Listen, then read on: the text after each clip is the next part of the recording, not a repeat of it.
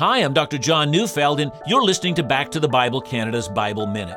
Galatians 6:14, Paul says, "Far be it from me to boast except in the cross of our Lord Jesus Christ, by which the world has been crucified to me, and I to the world." Human beings, and by that I mean all of us, well, we boast all the time.